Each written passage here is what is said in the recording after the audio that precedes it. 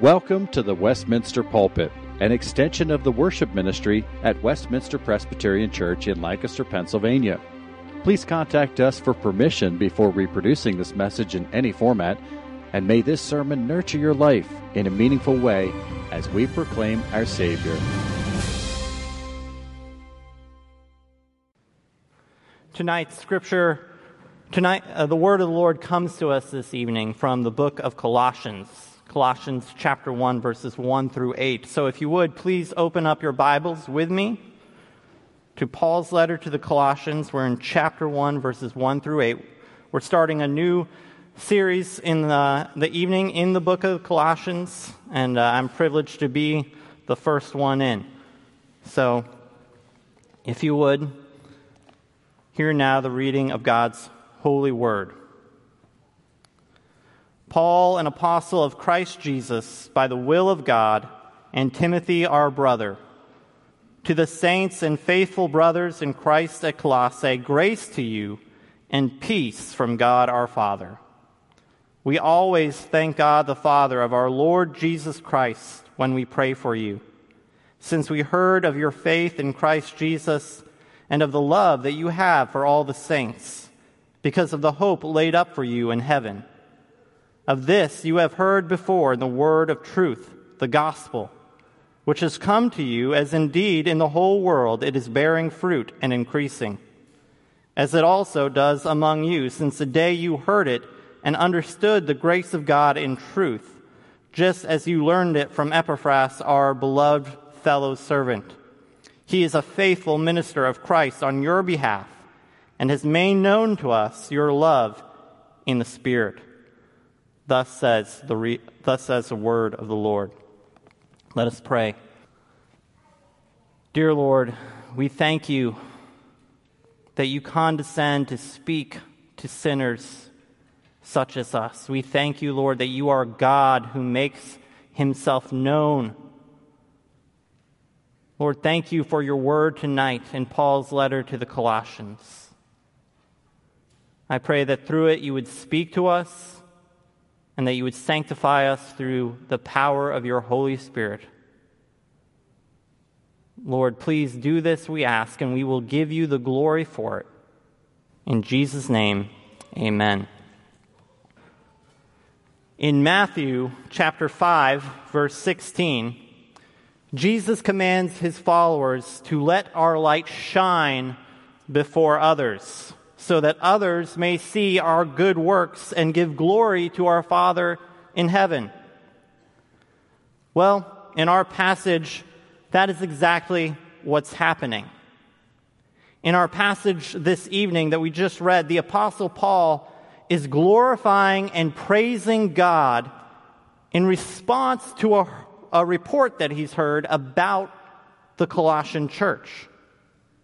Now, Paul himself had never actually visited this church before, but verse 8 of our passage makes it clear that he knows about them from their pastor Epaphras, who had most likely visited Paul during his Roman imprisonment.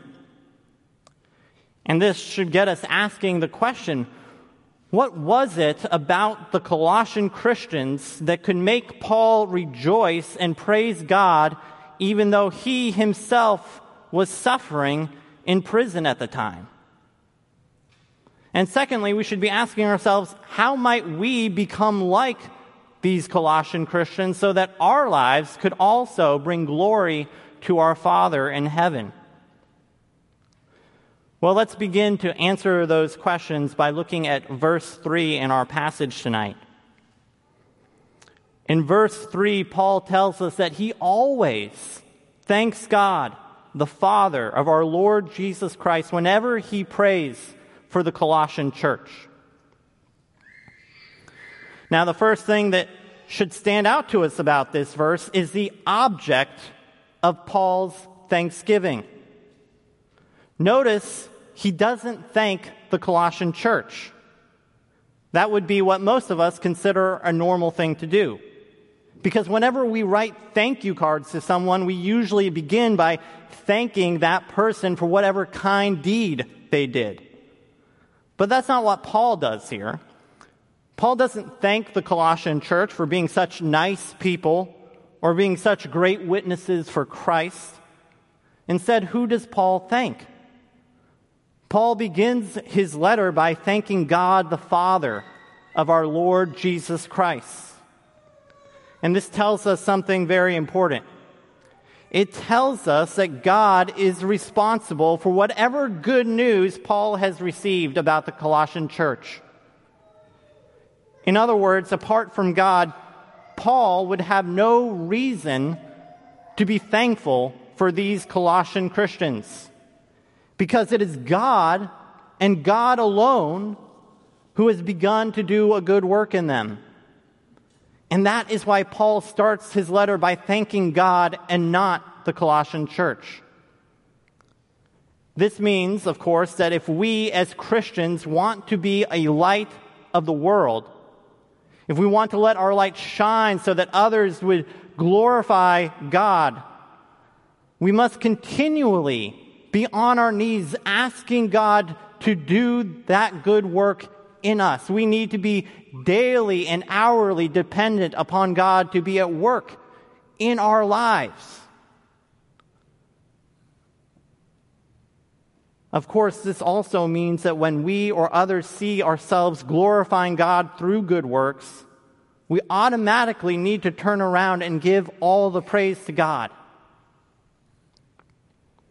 I don't know about you, but so often the time when I see myself doing well spiritually, I begin to get puffed up with a little bit of pride and arrogance.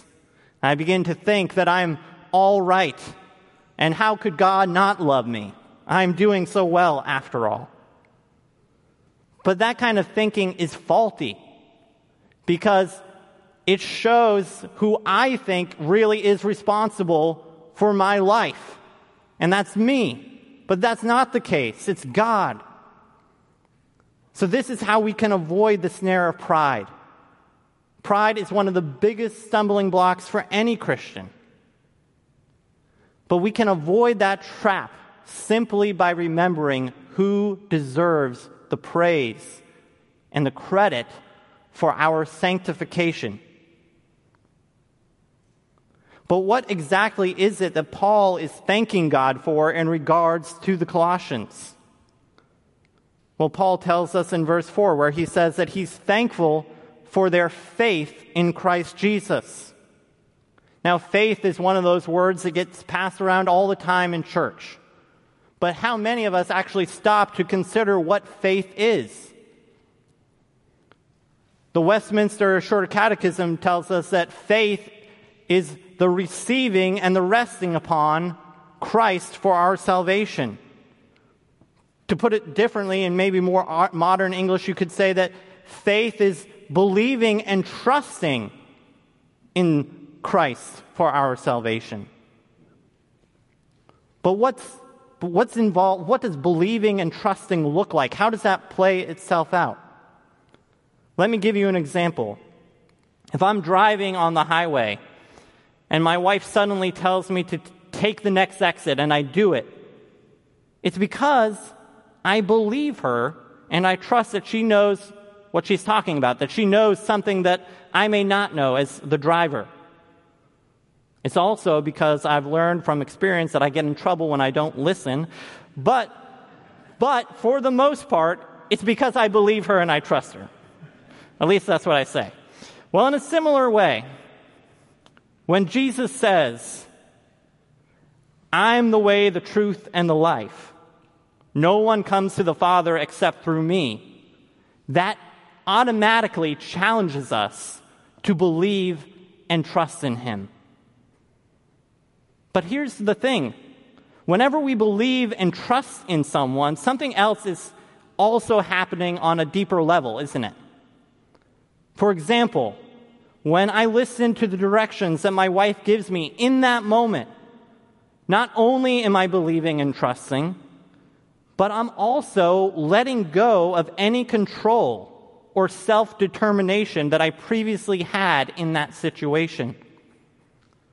So likewise, if we believe and trust in Jesus when he tells us that in order to be saved, we need to go through him, in that moment, the moment we do that, not only are we believing and trusting, but we're also surrendering control of our lives over to Christ.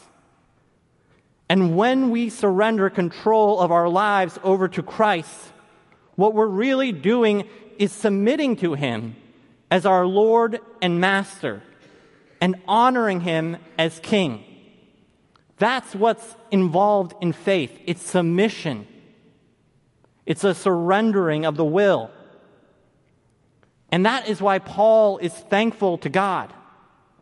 Yes, he's thankful to God that the Colossians are being saved through faith, but he's more thankful that Christ is being honored as Lord and King. He's thankful that Christ's dominion over this fallen creation is spreading throughout the world. And part of the reason why that is such good news and worthy to rejoice over is because wherever Christ's dominion spreads, a genuine love for others also begins to spread. Hence, Paul says in verse 4 that he's thankful to God because he's heard of the Colossians' faith in Christ and of their love for all the saints. Now, this tells us something important. It tells us that faith and love always go hand in hand. They cannot be divorced from one another. And the reason for that is that if Jesus is your master, the one that you've surrendered control to, then Jesus is going to make you live how he lived. This is why Jesus says in Matthew 7, for example, that you can tell who his real disciples are by the fruit they produce. And so just as Jesus came into the world to love and serve others by giving himself as a ransom for many, so likewise will his disciples serve the needs of others through acts of sacrificial love. But let's notice here for a moment what Paul says in more detail. Notice who he says is the object of the Colossians' love. It's all the saints. He's thankful for the Colossians' love for all the saints, for all the people of God. This means that love produced by a genuine faith in Christ will always be directed first and foremost to the people of God. In other words, those who really love God will love the same people that God loves. This means that anyone who claims to be a Christian, but who is callous or indifferent towards the church, is actually living like a fraud. This means that anyone who just shows up to church on Sunday morning for the sermon and neglects the fellowship of the saints has some serious self-examination to do. And the same goes for people who are perfectly capable of coming to church, but instead sit at home and watch the sermon online. And the same goes for the people who come to church and love to take and receive, but never give or serve in return. Now that may sound harsh, but it's true, and we all need to hear it. Because if we're being honest with ourselves, that's all of us. That's our natural inclination. We were born selfish. And therefore, we all love to receive and to take without ever giving or serving in return. But genuine faith is always expressed through acts of love towards the people of God. And no, you don't get to get off the hook on this one just because you had a bad experience at church one time. Just like every other institution, the church is made up of sinners, which means that we can all expect to get hurt in church at some point in our lives because sinners hurt each other. Unfortunately, that happens. But that doesn't give believers an excuse to give up on the church. Instead, we are called to love our enemies. We are called to love one another even when it's really hard to do so. And that's because that's exactly how God loves each one of us. Even after we've sinned against God and rejected Him as Lord, He still sent His only begotten Son to die for us in order that whosoever believes in Him should not perish, but have everlasting life. And even now, as we continually sin against our Lord, He never stops loving us. As a result, everyone who puts their faith in Christ is now called to imitate His love, which means that we are to sacrificially love one another, even when it hurts to do so.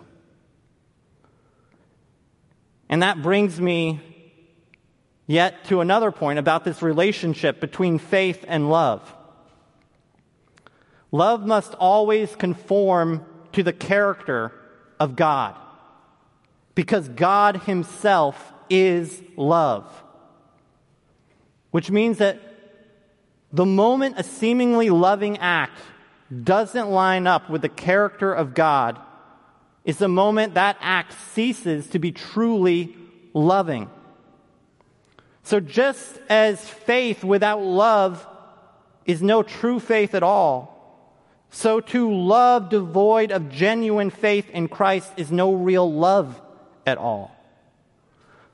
Apart from Christ, seemingly kind acts are just selfish or self-serving performances that feed our own pride. And this is the kind of fake love that we see so much in our secular, unbelieving world today. Love that is divorced from the character of God. And this is why whenever we do see ourselves or others performing genuine acts of love that do conform to a Christ-like character, this is why we, like Paul, should rejoice and give thanks to God. Because that means that God's Holy Spirit really is doing a work in us and in the people around us. It's a sign that we truly are being sanctified. It's not something that we can do on our own or in our own strength, and therefore God deserves all the praise. But how exactly do we as Christians get this kind of faith and love that Paul is so thankful for? Where did the faith and love that the Colossians have come from? Well, in verse 5, Paul tells us that their faith and love are the offspring of their hope that is laid up for them in heaven. Now, at first glance, that might be a bit surprising to us, that Paul makes hope the basis for faith and not the other way around. After all, wouldn't it make more sense to say that Christians only have the hope of eternal life after they've come to saving faith? Well, when you stop to think about it, the answer is no, not really. And that's because in order to have faith, you first have to hope that this life is not all there is, don't you? And before you can have saving faith, you first have to hope that you can be saved.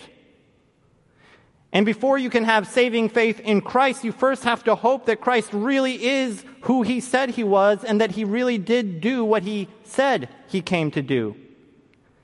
And before you can have faith in eternal life with Christ, you first have to have hope for eternal life with Christ.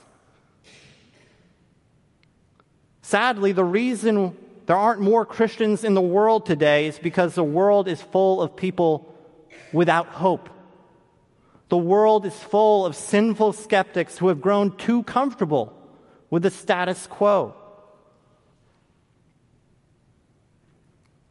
So the real question then becomes, how did the Colossians get this hope that is laid up for them in heaven?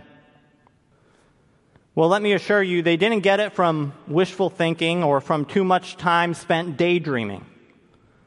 And they certainly didn't get it from watching too many Disney movies. No, according to Paul, the Colossians got their hope from hearing the gospel, which is the word of truth. But how can Paul, or the Colossians for that matter, be so certain that the gospel is true? Well, in verse 6, Paul seems to suggest that you can see the evidence of the gospel's truthfulness in the impact that it has. In verse 6, he says, this same gospel that is bearing so much fruit in the lives of the Colossians is bearing the same kind of fruit in the lives of people all over the known world. So to illustrate this point, my wife and I recently got our yard and our house sprayed for bugs because we were seeing too many spiders and other creepy crawling things around our property. But the only way we can tell if our money was actually well spent is by waiting for the day when we no longer see insects around the house. In other words, the end result is the only way we're going to determine whether or not that spray really is what it claims to be. And so you might say the proof is going to be in the pudding. And that's exactly the point that Paul is making in verse 6. He's saying that you can see the truthfulness or the reliability of the gospel in the effect that it has on people. And we see the gospel's effectiveness in the way it produces faith and love in people's hearts. And not just in this Colossian church, but in people all around the world. That's the difference the gospel makes. And on a personal note, I would like to think that this is the difference that the gospel makes in my own life. When I'm tempted to doubt the reliability of Scripture or the reality of God, I think about what kind of person I would be if this were not true, if faith was something made up. And the truth is, I would be a much worse off person. I would not be the kind of person that I am today. I would not be the father and the husband that I am today without the help of the Holy Spirit. And my wife would not be the amazing wife that she is without the influence of the Holy Spirit. And this church would not be the amazing church that it is without the influence of the Holy Spirit. And we've seen the goodness of the people of God. We've seen their faith and their love firsthand as a family. We recently just had our second son born on August 8th. And as a result, we've signed up for a meal train. And so we've been blessed with all these people in our congregation bringing us meals. And the truth is that a lot of these people are much busier than we are. A lot of these people bringing us meals have infants of their own. Infants, babies that were just born. They have jobs and careers. They live busy lives, and yet they find the time to sacrificially love people like my wife and I by making us a meal and delivering to us at our home. It's simple acts of kindness like this, sacrificial love, that testify to the goodness and the reality of the gospel. It's in the goodness and in the love of Christian people all around us that we see the fruits and the reality, the truthfulness of the gospel, of the grace of God. But here's where a skeptic might respond and say, okay, Paul, but there are other people besides Christians who are faithful and loving people. So what makes the gospel unique or Christians any more special than all the rest? Well, the answer to that, I think, is pretty simple.